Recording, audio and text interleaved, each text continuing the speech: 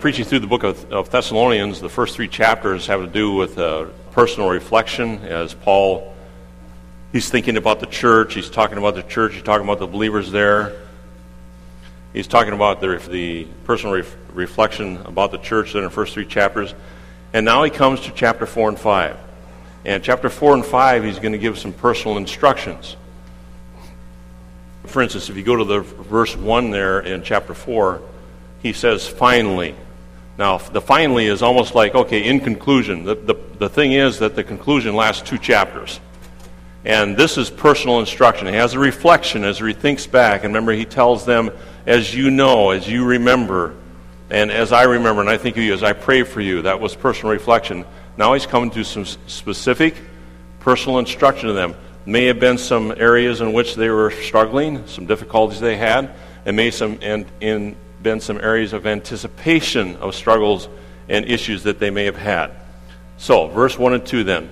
Let me just read through those. Finally, my brethren, as he comes to personal instruction. Finally, my brethren, we urge and exhort in the Lord that you ought to abound more and more, just as you received from us how you ought to walk and to please God. For you know what commandments we gave you through the Lord Jesus. This is these instructions now he's going to follow through in these next 2 chapters. This is a means of introduction, particularly to this section that we're dealing with. Slavery provided people with the leisure time to indulge their depraved desires. Immorality, graft, greed, drunkenness, corruption. It was a way of life. It was very acceptable. It was what the term, to use the term that has come about now, is it was the new norm. That was the way it was, and everybody just lived that way. A little bit going back to what Lance was talking about with people, the failure to follow through. Well, that was a way of life under communism. There was no goal. There was no reason to follow through. It was the new norm, and to change that culture is very difficult, to change that thinking. Their lifestyle was interwoven with their religious practices. So you take all that graft and immorality and greed and drunkenness and corruption, you put a religious tag on it, it even made it more okay. So you have the atmosphere within the Roman Empire, which in a international city like Thessalonica, it even became more pronounced. 2 things I want you to notice here. First of all, 2 things about this, and that's Paul's intensity. He says, I urge and exhort. The word urge there is, I want you, on one hand, I want you to take a step back, take a deep breath, and examine yourself. I urge you to do this. It would be very similar to beseech, as we see in Romans 12, 1 and 2. I beseech you, therefore. I urge you, therefore. The intensity of it raises that level to not a passing glance, but you are intensely staring at this to get the feel for it, to get the understanding of it. And the word exhort, this is to appeal to your head and your heart. I urge you, with intensity, both with your head, your thinking, and with your heart, your emotions, your feeling. I want to engage, as Paul's saying, I really want to engage you in both areas. And I'm trying to, the best word I can find is intensity, the intensity of it, the focus and the involvement in it. It's not just a passing by glance. So he says, I urge and I exhort you. And then he brings the instruction, this is how you ought to walk to please God. Verse 1 and 2, he says, it's not a new appeal, just as you have received. The instruction he's giving them in chapter 4 and 5, this is not a new appeal. This is something that he apparently already communicated to them before. He's now putting it in writing. He says it's not a request, but a duty. This word ought could be translated must. It's a strong focus. And it's not 2 separate or distinct activities. To walk, in our English, it comes across as to walk and to please God. And we think, okay, to walk, and also I'm to please God. In the Greek, it comes across this way, my walking is God-pleasing, or my walking is to be God-pleasing, which brings me back to the title of the message, is God-pleasing conduct. Walk is a way of life. Walk is my conduct. Walk is progress. but as I walk, very much entwined, not two separate entities, but very, very much entwined with each other is the aspect of have a God-pleasing walk. So as he instructs us in these last two chapters, specifically as we get into this area here, he's instructed us to have a God-pleasing walk. Now, the first 12 verses, I'm not looking at all in the day. I don't have time. We're just going to look at the first 8. But if you read through the scripture even this week, if you think about these three things, he's going to talk to them about a walk of holiness. He's going to talk to them about walk in harmony. And he's going to talk about them a walk in honesty. Those are the three things he deals with in those first 12 verses. If we're to have a God-pleasing walk, we're going to walk in holiness. If we're to have a God-pleasing walk, we're going to walk in harmony. If we're going to have a God-pleasing walk, we're going to walk in honesty. Were those three areas he's specifically addressing issues at the church of Thessalonica? Possibly. But that's why I said earlier that it may also be a forewarning that by the inspiration of God moving upon him what to write, that this may be something that they were going to have to face next week or the week after that. So, is this an issue that you're facing? Possibly. Or it's an issue that you may face. So what we're looking at this morning is just the walk in holiness. First of all, in verse 3, the first part of verse 3, a divine plan. By the way, I want you to notice the progression. And I think you'll see it as back in verse 1, he says, this is an urgent repeal.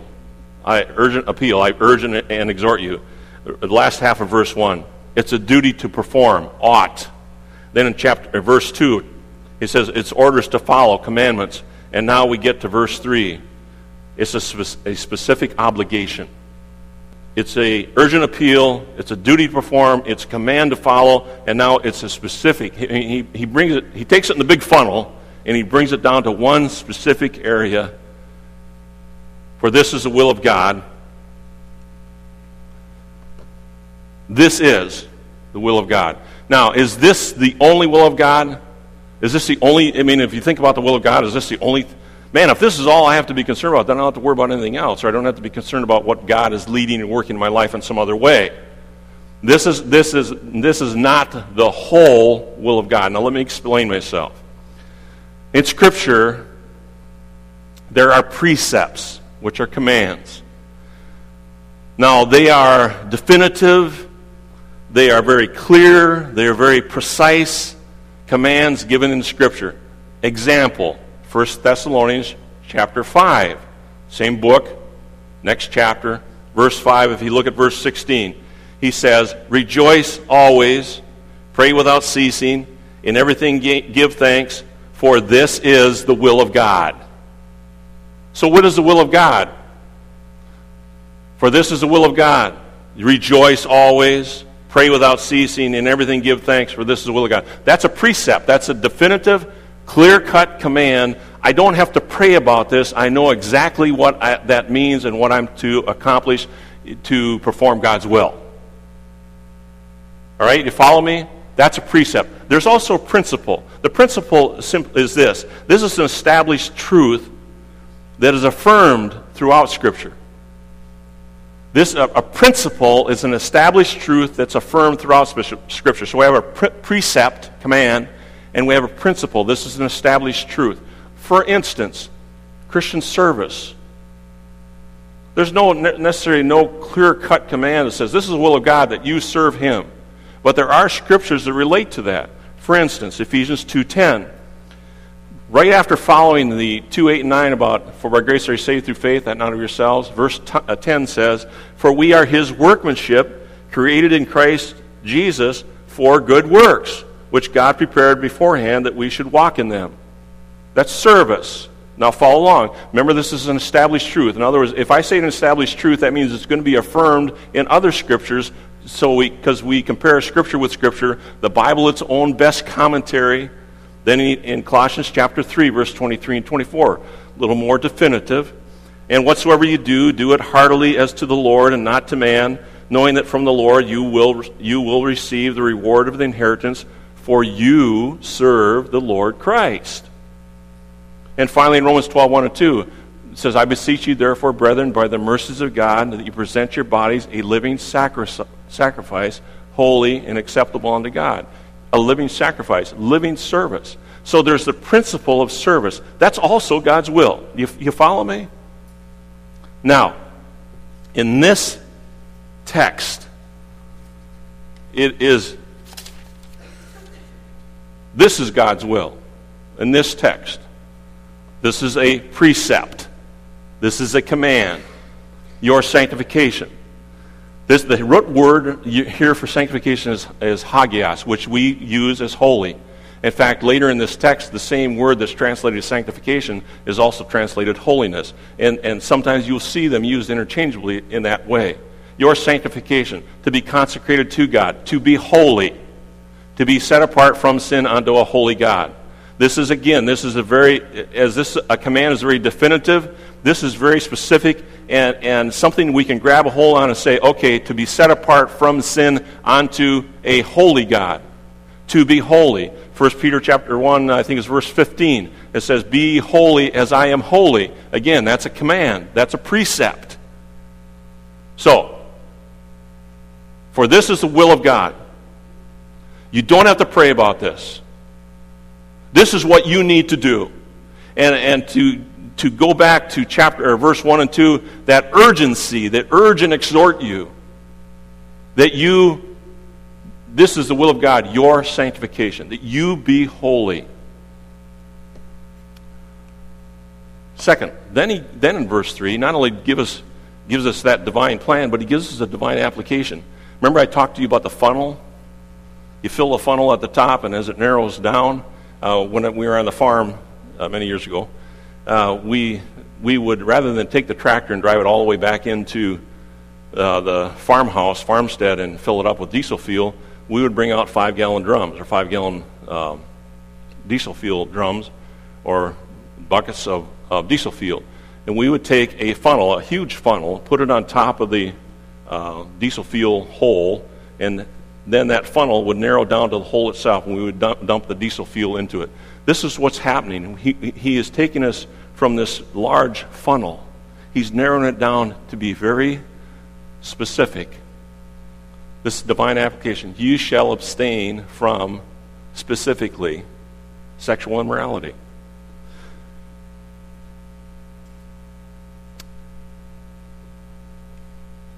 Notice 3 things. It's personal.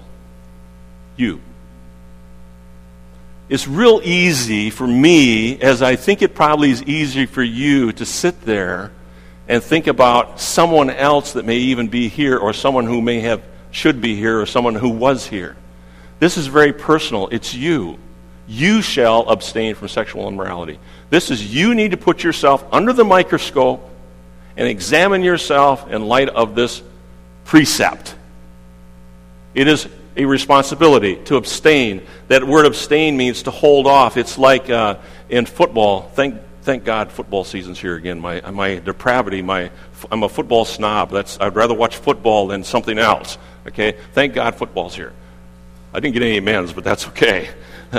But you will see in football they have a stiff arm. They stiff arm to hold the tackler off. Notice several things. One, somebody's pursuing you. There may be contact, but by God's grace, you're seeking to abstain from it. You're seeking to avoid it and continue to make progress towards the goal. When he says to them, it's personal, it's a responsibility to abstain. You shall abstain from sexual immorality. You're pushing it off. There's going to be contact. You can't avoid it in our culture. It's awful. It permeates every aspect of it. You're going to have contact with it, but you abstain from it. You push it off so you can make progress. It's also identifiable. What? Sexual immorality. Those things that are totally opposite of holiness. The word translated there is porneia. We get our word pornography. It's a very broad term. It's a very expansive term. It doesn't mean just fornication. It doesn't mean just adultery. It's used in a broader sense and includes all forms of sexual sins. Homosexuality, And it includes all those things. Hold yourself off. You shall abstain from sexual immorality. Let me read what Edmund Hebert wrote. And just follow. It's kind of a long reading, but just think through as I read, as he writes a comment about this verse. He says, sexual immorality was one of the most conspicuous forms of immorality in all areas of the pagan world. It was regarded as a matter of indifference and even defended as a necessity of nature like eating and drinking. The well-known proneness of the pagan gods to sensuality had a degrading influence on public morals. Fornication received ritual sanction in some of the religious cults of the day. Adultery was a common subject of poetry, and all the arts were employed to make it a pleasing and seductive practice.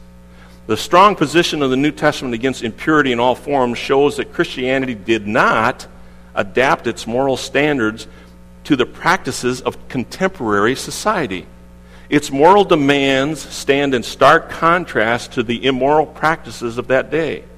The Christian church insisted that abstinence is an essential and ever-present need for the development of personal holiness and God-pleasing conduct. Unlike the pagan cults, it refused to tolerate, much less foster, immoral practices among its members. Its demands for chastity root in the fact that the body of the Christian belongs to God and is the temple of the Holy Spirit.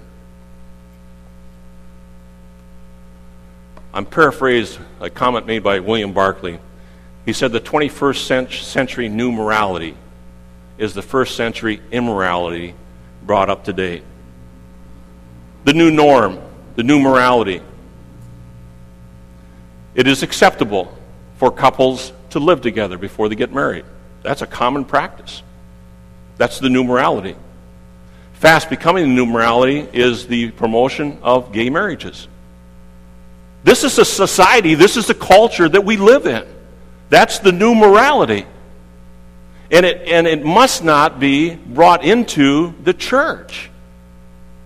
And Paul's urging them, he's exhorting them to make sure that they don't get absorbed into the culture and the cultural new norm, the new morality. The 21st century new morality is that first century immorality brought up to date. Ephesians chapter 5, verse 3, great verse. But fornication and all uncleanness or covetousness, let it not even be named among you, as is fitting for the saints. Let it not be even named among you. Let it not be named among us, even as is fitting for the saints.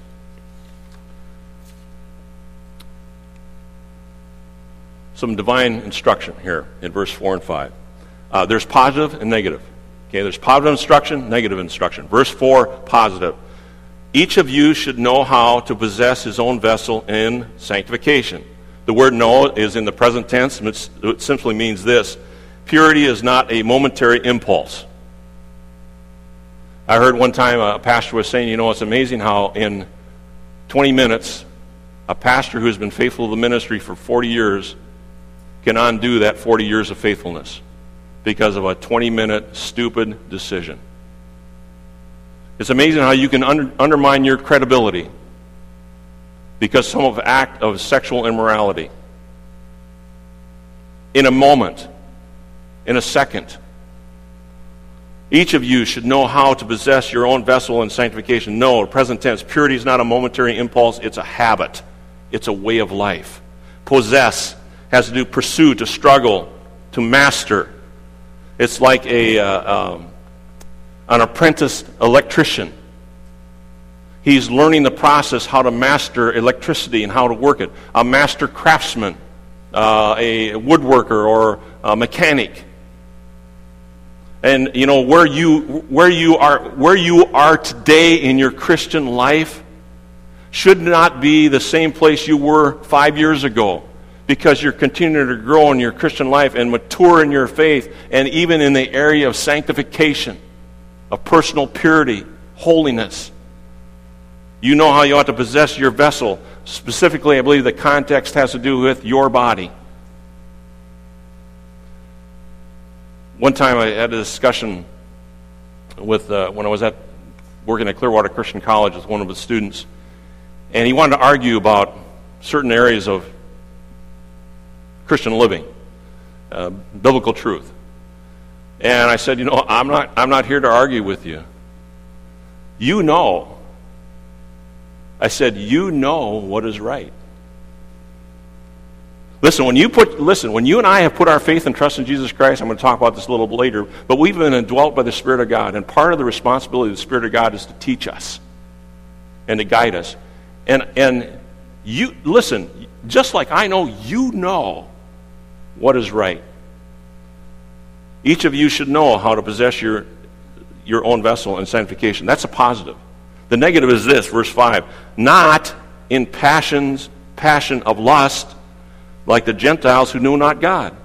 Not like the world. Not like in those passions of lust. And the Gentiles here is not the derogatory term of they're not Jews. Gentiles is the aspect of those who are not saints, those who are unbelievers. Those passions, that's the violence of feeling, that emotions. It's ungoverned. He said, not in passions. There's nothing holding them back. Many times in a moving truck or moving vans, they have a governor on the engine, so it cannot exceed a certain speed limit. That way they cut down their accidents that they have on their moving vans. Well, what he's saying is this is ungoverned. There's no limit to it. You've allowed your passions to run amok. They're out of control. Lust. If the passions wasn't strong enough, he gives you a double barrel. He hits you with a second barrel. He says, by the way, lusts. Not in passions of lust, active desire, cravings, longings. And listen, we're living in a society, we're living in a microwave culture. I want it now, and I want it right now. And nothing's going to stand in my way from getting it right now. We're in the drive-through culture. We want immediate gratification. The passions, the lust, the Gentiles, who are governed by their passions and lusts. Okay, I said all that to say this. What's the point? First of all, we need to exercise self-discipline. 1 Corinthians chapter 9, verse 24 to 27. Paul gets here to the chapter 9, and he says, do you know that those who run in a race run all? He uses an illustration from a sporting event. But one receives the prize. Run such a way that you may obtain it. And everyone who competes for the prize is temperate. Now, the word temperate means self-controlled in all things. Now, they do it to obtain a perishable crown, but we for an imperishable crown. Therefore, I run thus, not with uncertainty. In other words, if you looked at a track, for every lane that is outside the inside lane, you run 4 yards further. If you're 8 lanes out, you're going to run 32 yards further than the guy on the inside. That's why they have what's called staggered starts. That's the reason for that. And what he's saying is, therefore I run thus. Now, they do it to obtain perishable crown, but we for an imperishable. Therefore I run thus, not with uncertainty. I stay within my lane. I'm not running willy-nilly all over the track. I'm temperate in how I run. That I fight, and he uses the boxing here, not as one who beats the air. He said, I'm not shadow boxing. I'm in a life and death struggle. Verse 27 is the key then. But I discipline my body and bring it into subjection, lest when I have preached to others, I myself should become disqualified. Divine instruction. Exercise self-discipline. We have a responsibility to exercise self-discipline. Secondly, Proverbs 4:23 to 27. Great verses. If you have a chance to look at them later again today, I would certainly encourage you. But have safeguards in place. And let me use this illustration, then I'll read through this. I had a missionary friend that had come to visit us, and we were, in Florida, everybody exercises. And sometimes they don't dress very modestly. We were driving down the road, and I could see coming up, there was a lady coming who was running. Out of the corner of my eye, kept my eyes straight ahead, as I was driving, I watched the missionary who was sitting beside me. And the closer we got, the more he turned and looked the other way. He was setting a guard up. He was not opening himself up in any way. He was looking the other way on purpose. Keep your heart, that is your mind, your emotions, with all diligence. Don't let them run wild. For out of it spring the issues of life. Put away from you a deceitful mouth. Set a guard before your lips. Think through what you're going to say and how you're going to say it, and is it appropriate? And perverse lips far from you. Let your eyes look straight ahead and your eyelids look right before you. You are like the horse that they ran with the blinders on. You're not going to be sidetracked. You're not going to be drawn away. Ponder the path of your feet and let all your ways be established. Do not turn to the right or the left. Remove your foot from evil. Set a guard, Lord, before my heart. Set a guard up before my mouth. Set a guard before my eyes and my path of my feet. And Lord, help me to follow through and follow that guard that you set up. Let me, Lord, be in a rut.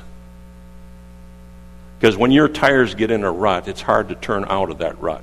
Let me be in a godly, holy rut. To have safeguards in place. Third thing, 1 Corinthians 6, verse 15 to 20. To understand that my body doesn't belong to me. That is not acceptable in our culture. It's all about me. But as a Christian, we need to understand that my body does not belong to me. Do you not know that your bodies are members of Christ? Don't you realize that? When you put your faith and trust in Jesus Christ, through the Holy Spirit has indwelt you. Not only is the Holy Spirit in you, but you're in Christ. You're not your own. Shall I then take the members of Christ and make them members of a harlot? Certainly not. Or in another translation says, God forbid. What are you thinking? That's just crazy thinking. Certainly not. Or do you not know that he who is joined to a harlot is one body with her? For the two, he says, shall become one flesh. But he who is joined to the Lord is one spirit with him. And notice verse 18. Flee sexual immorality. Porneia. Flee it. Later in our scripture, I think it's in James, it says, if we resist the devil, he will flee from us. But when it comes to the area of sexual immorality, you are to flee it. You are to run away from it, stiff-arm it, and keep going towards the goal. Every sin that a man does outside his body, but he who commits sexual immorality sins against his own body. Or do you not know that your body is the temple of the Holy Spirit who is in you, whom you have from God, and you are not your own? For you were bought with a price, therefore glorify God in your body and in your spirit, which are God's. The fourth thing, to be an instrument of righteousness. Romans chapter 6, verse 12 and 13 says, therefore do not let sin reign in your mortal body, that you should obey it in its lust. And do not present your members as instruments of unrighteousness to sin, but present yourselves to God as being alive from the dead, and your members as instruments of righteousness to God. You and I are to yield ourselves, present ourselves, surrender ourselves to be instruments of righteousness. To be holy, to be pure. And then 1 Corinthians 10:31, to rejoice in the opportunity to glorify God. Do we really rejoice in the aspect, the possibility that we could glorify God? That our life will glorify God, that our life can glorify God, that our life should be glorifying God? Do we rejoice in that? Does that bring joy to us? You know what brings the joy to us? Happiness, happenstance, if it's good for me. No, is this good for God? Does this please God? Will this honor God? Will this glorify God? Not me. To rejoice in the opportunity to glorify God. Therefore, whether you eat or drink or whatever you do, whatever you do, do all, and all means all, to the glory of God. So that divine instruction. Exercise self-discipline. Have safeguards in place. Understand that my body doesn't belong to me. To be an instrument of righteousness. To rejoice in the opportunity to glorify God. Verse 6, there's a divine warning that no one should take advantage of and defraud his brother in this manner, because the Lord is the avenger of all, as we also forewarned you and testified. This is a warning. This is not a threat. This is not a threat that the hammer is going to fall, but it is a warning it could fall. Galatians chapter 6, verse 7 and 8. The law of sowing and reaping. Be not deceived, God is not mocked. For whatsoever a man soweth, that shall he also reap. And he that soweth to the flesh will of the flesh reap corruption. And he that soweth to the Spirit will the Spirit reap life everlasting. Hebrews chapter 13, verse 4. Marriage is honorable among all. The bed undefiled, but fornicators and adulterers God will judge. Colossians chapter 3, verses 5 to 7. Put to death, nekros, kill it. Put to death your members which are on the earth, fornication, uncleanness, passion, evil desire, covetousness, which is idolatry. Because of these things, the wrath of God is coming upon some of the sons of disobedience, in which you yourselves once walked and lived in them. This is what you used to be. But yet as he writes here to these Christians at Colossae, he's saying, have you put these things to death yet? Are you still nurturing them, embracing them? Are you still carrying them with you?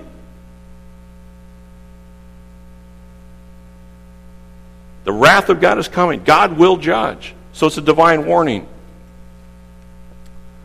You can choose your sin, but you cannot choose the consequences. God is a righteous judge. Why do you think he had to send Christ? Could you ever satisfy God? Could you on your own ever get into his presence? What was the barrier? Because he's righteous. He's holy. And the only way that you can get into his presence is to have a substitute, a sin substitute, in your place. So Christ, he sent Christ who became our sin substitute and satisfied God's holy demands, God's righteous demands. And so, yes, we can go in his presence now because we're in Christ. He is a righteous judge. The divine warning, divine purpose, verse 7. For God did not call us to uncleanness, but in holiness. Wow. 2 bookends. For this is the will of God, your sanctification, that you abstain from sexual immorality. 1 bookend. 2nd bookend, verse 7. For God did not call us to uncleanness, but in holiness. If you miss the first bookend, you can't miss the second. God did not call us to uncleanness, but in holiness. This call is a divine call. This is a conversion call. In holiness, that is the purpose, one of the purposes why he called us. Marks the contrast from where we were to where we are now. From external to internal change. From a negative to what we were to the positive to what we ought to be. God did not call us to uncleanness, but in holiness. God saved us from our sin to a life of holiness. Listen, I'm not making this up. You understand that? I'm not picking on you. I preach to you, I preach to myself. Do you really understand that when we were saved, it's to a life of holiness? In Romans chapter 6, we already read 6 verses 12 and 13, but Romans chapter 6, one of the things was the questioning that was going on by some of the believers in Rome at the church there and in that area, and Paul's writing them, he says in verse 1, he says, shall we continue in sin that grace may abound? It's a question. And he says, God forbid. Later in that same chapter, shall we sin because we are not under the law but under grace? Certainly not. What are you thinking about? God has saved us from our sin, out of our sin, to a life of holiness. I'm not going to continue. He didn't save me from my sin to continue to live in sin. Yes, I'm going to be pursued. Yes, I'm going to have contact. But you know what? I'm going to avoid it at every cost. I'm going to keep going towards a goal because he saved me to a life of holiness.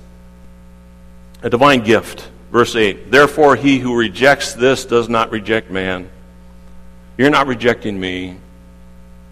You're not rejecting my message, but God's message. I don't take it personally.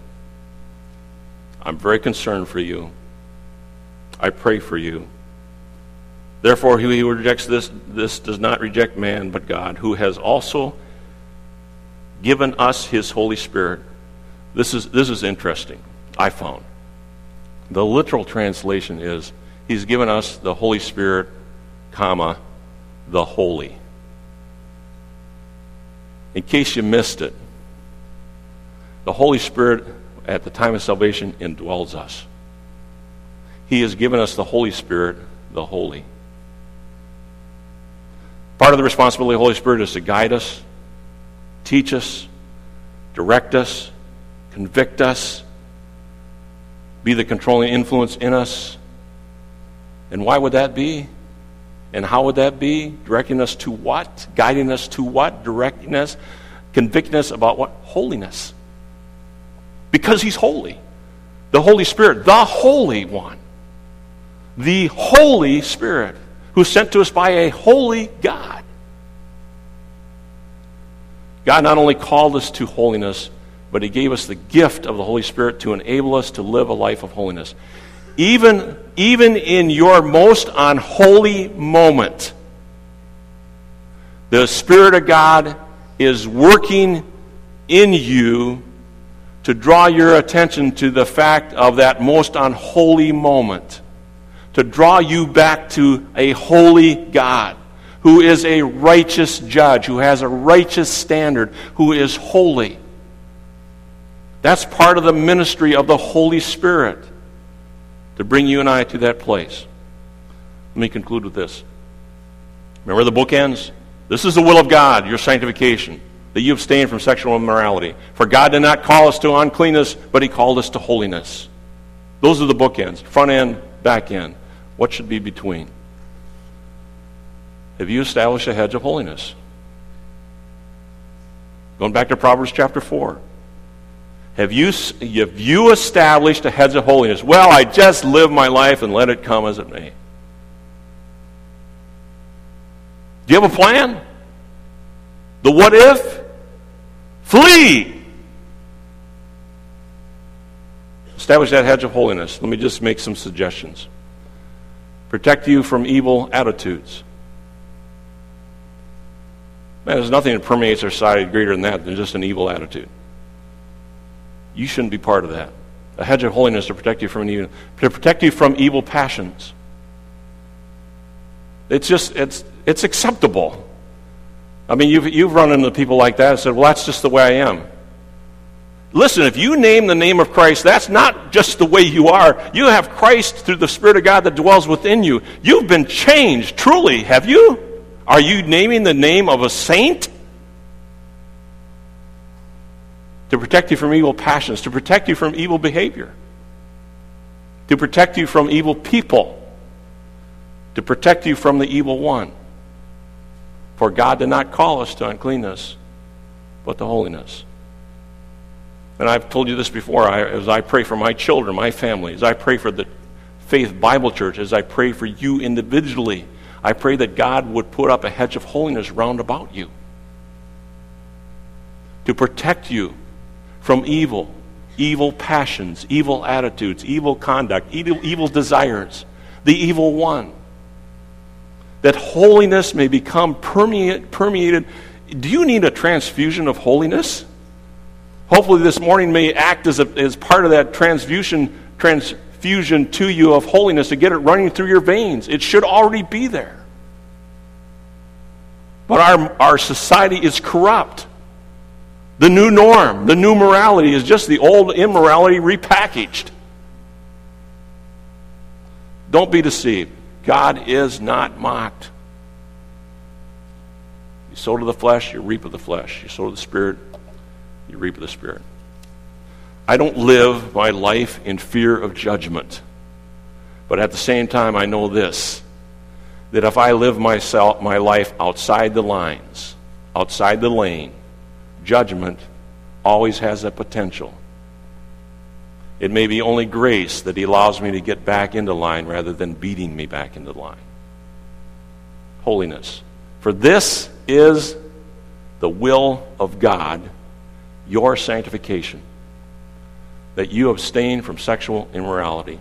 For God did not call us to uncleanness, but he called us to holiness. Let's pray. Father, we pray and thank you, God, that we can come to you. On one hand, a sensitive subject, but on the other hand, God, such a necessary subject to emphasize again the importance that you yourself place on this whole aspect of holiness. That we not take for granted that provision that is made to us through Christ. If you're here this morning, and again, I'm talking to Christians, if you're here this morning and you say, Pastor Ken, just pray for me in this area of holiness. You're not confessing some horrible sin to me. You're just saying, Lord, heighten my awareness to this whole area of holiness. Is there any like that, please? Yes. Any others? Yes. Others? Yes. If you're here this morning and you do not know Christ as your Savior, you've never put your faith and trust in Christ. You've never been saved. You have no idea what I'm talking about. But you'd like to have someone show you from the Word of God. Is there anyone like that? Father, we are so thankful that you are holy.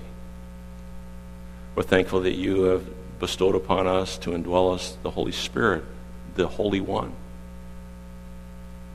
That, Lord, I pray that you will heighten our passions for holiness, our desire and urgency of embracing holiness. That indeed, Father, that you may set a guard before our eyes, before our thoughts, before our lips, before our steps. A guard of holiness. Lord, I pray for Faith Bible Church. I pray for the ministries of Faith Bible Church, that there be a hedge of holiness round about it.